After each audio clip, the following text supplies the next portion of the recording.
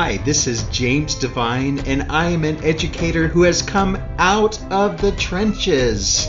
Listen in as my friend and colleague Dana Goodyear shares stories and tips from other educators who have come out of the trenches. Welcome to the Out of the Trenches podcast. This is Dana Goodyear. Thanks for listening. My next guest is Becky Schnekser. Becky first joined the teaching world in 2006 as a fifth grade inclusion classroom teacher. She's always believed that authentic experiences yield the best and most effective learning opportunities. After all, we've learned to walk and talk just by trying. We've often failed, but eventually we learn those valuable skills and haven't forgotten them along the way. Becky believes in students having a mindset for a foundation about how they approach learning every day. She's passionate about experiential learning, especially in the style of expeditions. That's why she's taught the way she teaches. And she also has written the book, Expedition Science, Empowering Learners Through Exploration, which we'll talk about in the podcast. Welcome to the podcast, Becky.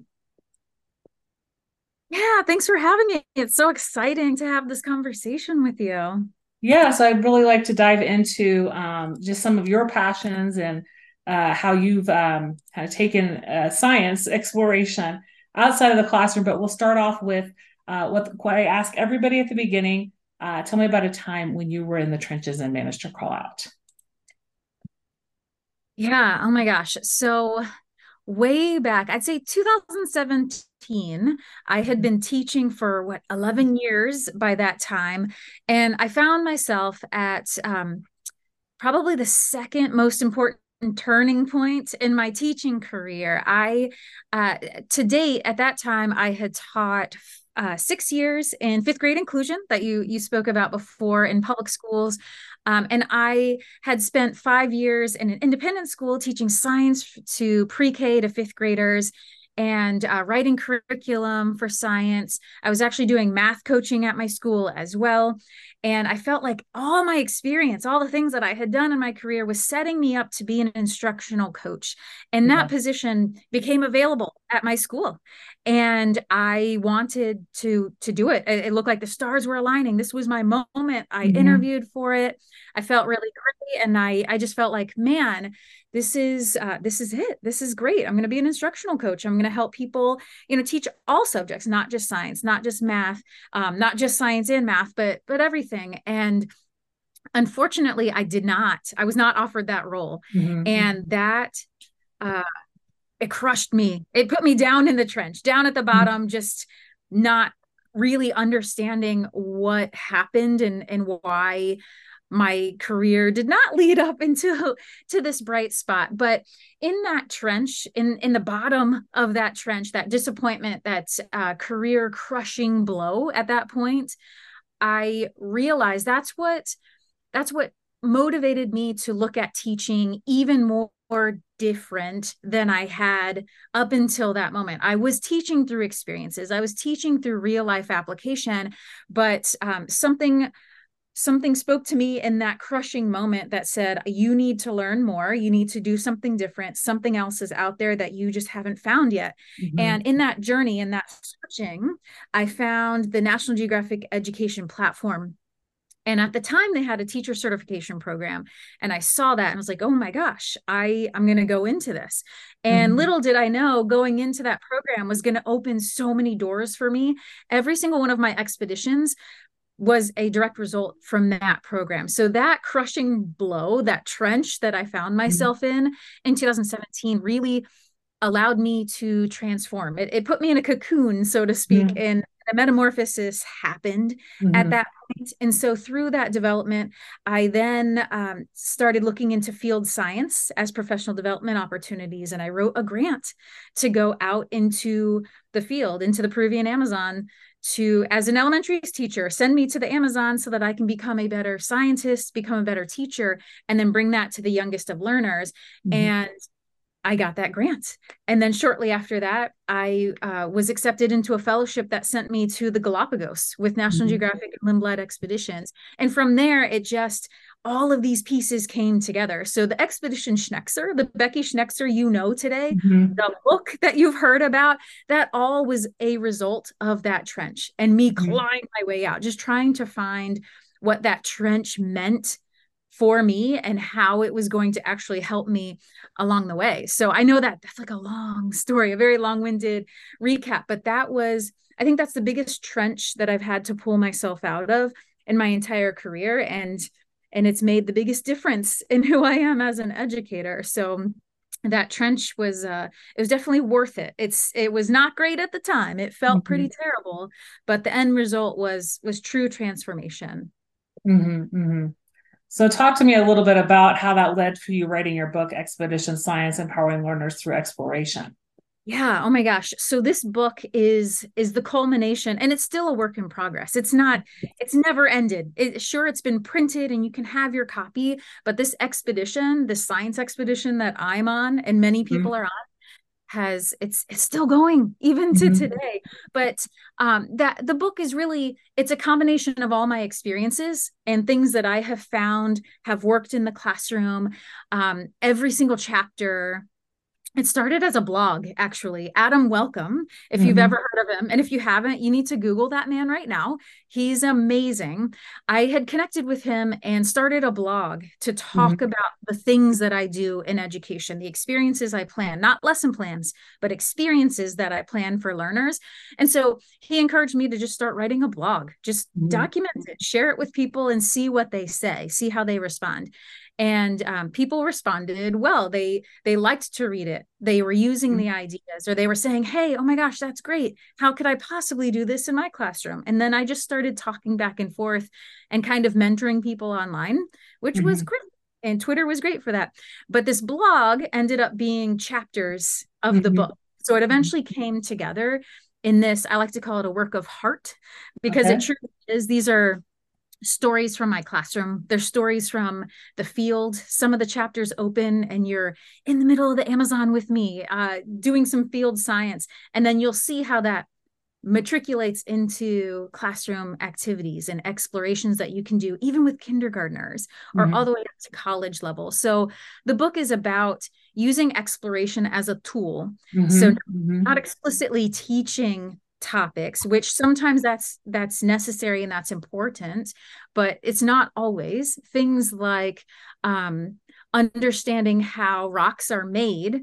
Mm-hmm. It's, you can read about that, yes, we can look at pictures, we can do these things, we can listen to someone talk about it, or we could make our own rocks and we could use sediment and put them together. So that's really what the book calls you to do. It gives you examples of, wow, what if you shifted this activity in this way and you made it more interactive, or you made it immersive, not just passive learning with your students. So all the examples revolve around science, because that's where I've spent a lot of my career. But there are nuggets of information that you can use in math, in science, Mm-hmm.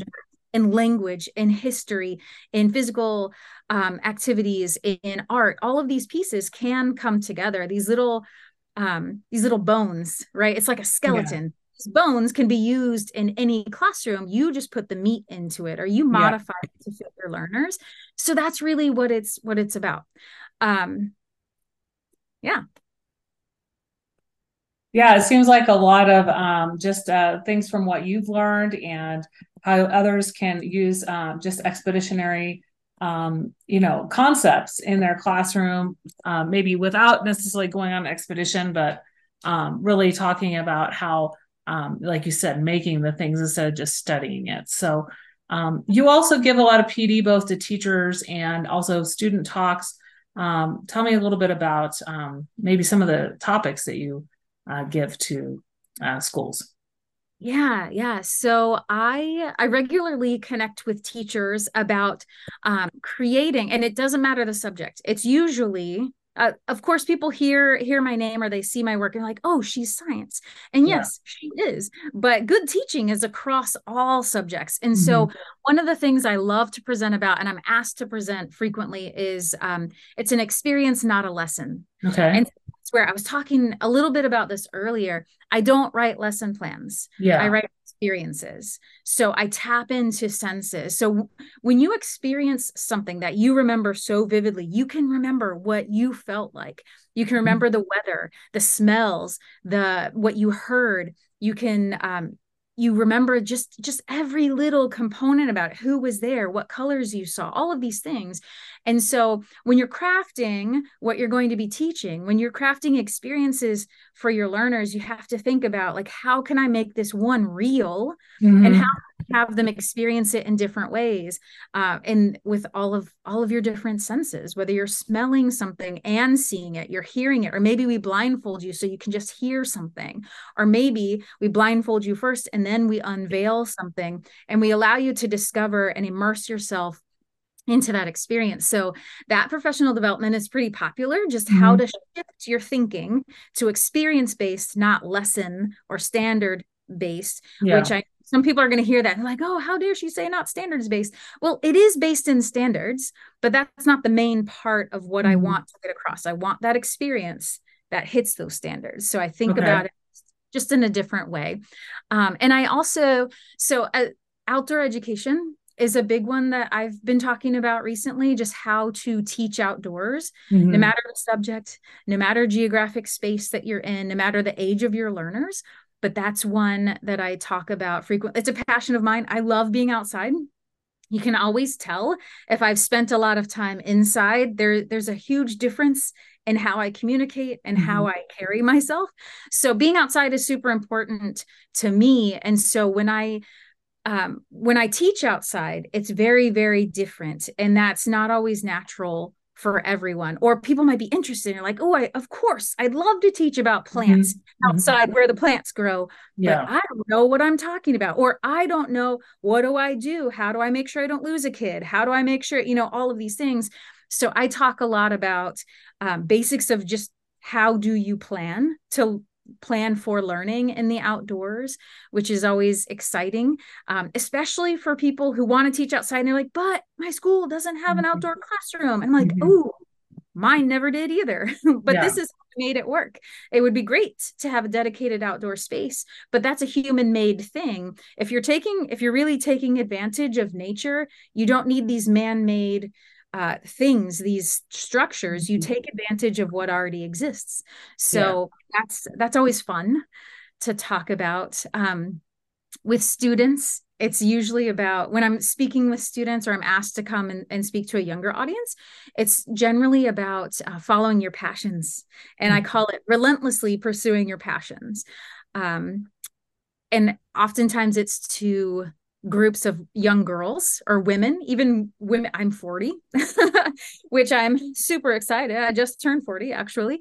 Or, adult groups of women. But a lot of times I'm asked to speak about what does it mean to be a woman in science? What does it mean to be a woman as a leader in the world around you? So those are often topics that they're very fun because I get to share a lot of my own story, but they're also, I didn't realize how important they are to share to other groups. I didn't, that was an unanticipated thing that I've learned in my journey, is that my story, everyone's story is unique.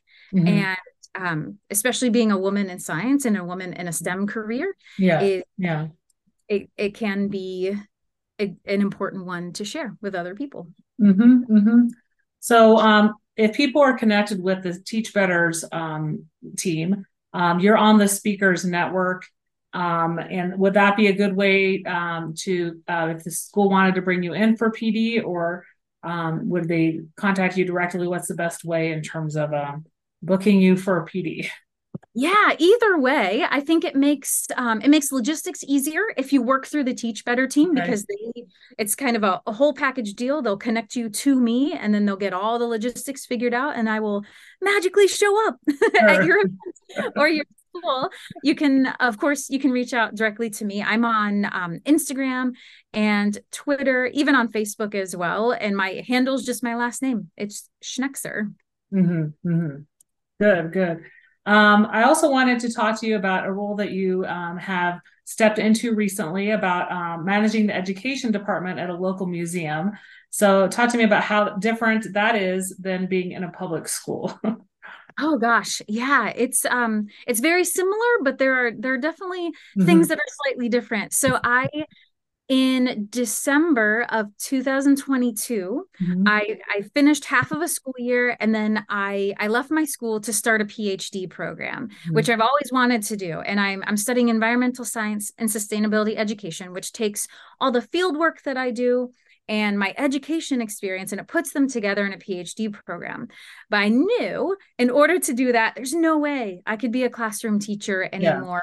I still want to, I'm still a teacher. My gosh, like in my every cell in my body, I am an educator. And so when I stepped out of the classroom to start the PhD, I then stepped into a different role as the manager of education at a local maritime discovery center called Nauticus. And so in being in this slightly different role in education, there's still this aspect of building an experience that you can only build at a museum, at a zoo, at a botanical center, or Mm-hmm. you have the freedom and ability to create experiences for schools and for groups and organizations that you might not have in the school setting, in a traditional school setting. So that's been the most exciting part, is just being based in a museum and just saying, oh my gosh, what is the absolute coolest thing that I can build for AP environmental science students? Or what's Mm-hmm. the absolute coolest thing I could create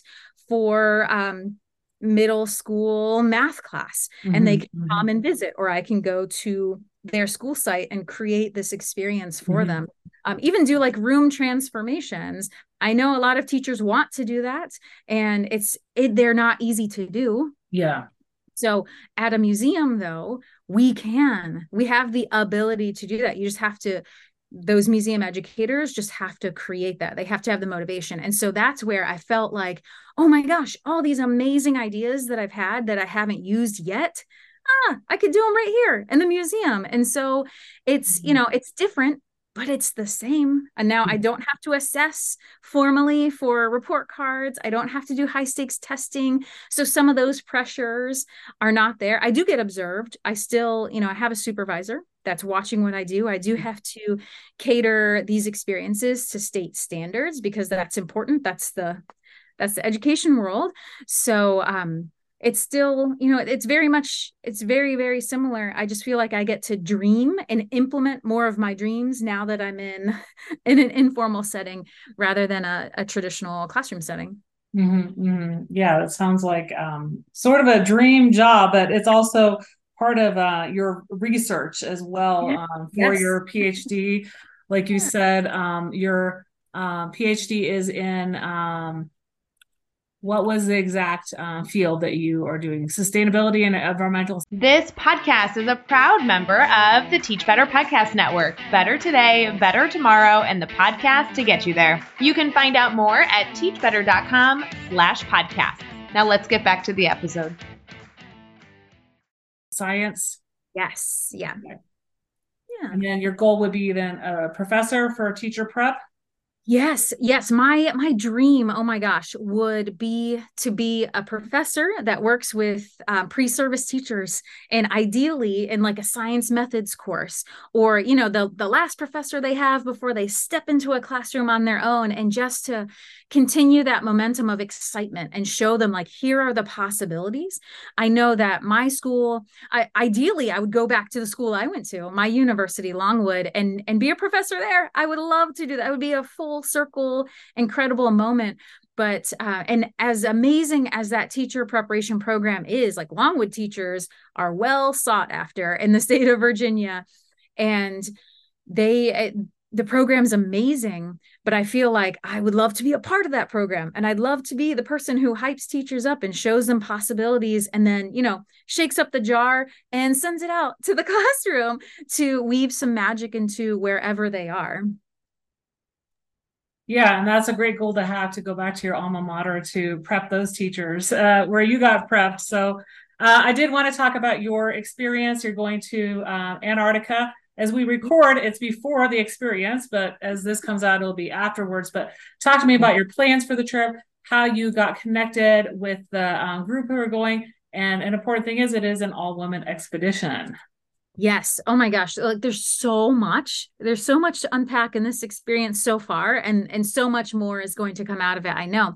So the program, it's a fellowship for women in STEM careers. And we spell STEM with an extra M at the end. So it's science, technology, engineering, mathematics, and medicine. So it's a competitive fellowship that you apply for, and you must be a woman in a STEM career anywhere around the world. And those who are accepted go through a year-long leadership course where we study together online. We're connected to a counselor who talks to us. We do lots of testing and psychological work to see what our strengths are, what our blind spots are, what are areas that we need to modify in our own personalities or our own leadership styles to become even more effective at communicating, at building visibility for other women in STEM careers, or young women who are looking up and seeing what are the possibilities. So we go through this whole year of intense work and studying and talking to these other women, talking to the women who have been on the expedition before us. And then after that year-long process, if you complete it and you fulfill all the requirements, then the culminating activity is an expedition together to Antarctica. And it's all women. We call it a symposium at sea. Mm-hmm. And so soon I'll be there. I'll be in this symposium at sea where we continue this development, this leadership strategy. We get to meet in person all these women that we've met virtually in the last year, and we get to strategize together on projects that we're already doing in our own silos back home, but also to build visibility of who we are as women in STEM careers, where women should be in leadership roles and could be in the future. So it's a lot of strategizing. And while we're at sea, we also will make landings to the continent of Antarctica to see firsthand what is happening to this vulnerable ecosystem. So it all is revolving around the fragility and just the balance of ecosystems and the imbalance that is happening as direct result of global climate change. And how can we, as women in STEM careers, how can we mobilize action, environmental action, but also mobilize as women in leadership roles? So it's a lot. And I'm hoping in the observations that I make in Antarctica, of course, we're going to see penguins, right? That's a given. I'm hoping to see lots of wildlife. There's petrels, which are some raptor type birds that are in Antarctica. There's terns, leopard seals, although I don't want to see them eat penguins. I know it's part of the circle of life. I don't want to necessarily see that, but I'm sure I will. I'd love to see leopard seals and orcas. So all of that wildlife. I'm also hoping to interact with scientists that are stationed there, because there's lots of different stations in Antarctica from different countries around the world. And it'd be wonderful to see who is there, what are they doing, and what are they studying, so I can bring that back. Anytime I go on an expedition, my senses are there to take everything in and find ways to make that accessible to students of all ages. But primarily, I love thinking about elementary education, because they don't have access to the labs that you see in middle and high school. And oftentimes, if you don't experience science in an engaging way at a young age, you get turned off from it so early. You could not care less about the labs that are happening in middle and high school and college level. I know I've always been interested in science, but there were so many experiences. This is why this expedition with all women is even more personal for me. At a young age, I knew I loved science, and I was endlessly curious, and I still am. But I was discouraged at a very young age, third grade, 8 years old. I was discouraged from seeking science and math for two reasons. One, I was not proficient on the due date for your multiplication facts in third grade. I did not, my eights and my sixes, multiplication facts, I was not quick with them. And I failed the test the first time that it was given. So I, at that time, was deemed by the third grade teachers as not good at math. And so they had told me at 8 years old, you're not good at math, so you're never going to be good at science either. So how about find something else that you want to do with your life? And to an 8-year-old who looks up to adults and is like, oh my gosh, your word is gold, right? I'm going to take what you have to say with all of this emphasis. And I did. And I was like, oh, well, I think science is cool, but it's not for me. I was told that at a very young age. And then just growing up with so many of those negative thoughts, I was just discouraged. I was not given opportunities to pursue science and math. And so I knew I liked it. I enjoyed labs. I was great at it. My professors in college asked me why I wasn't majoring in science and why I wasn't going to go into that field. And I was like, oh, but I'm not good at it. Like I just been told for so long that that's not the place for me.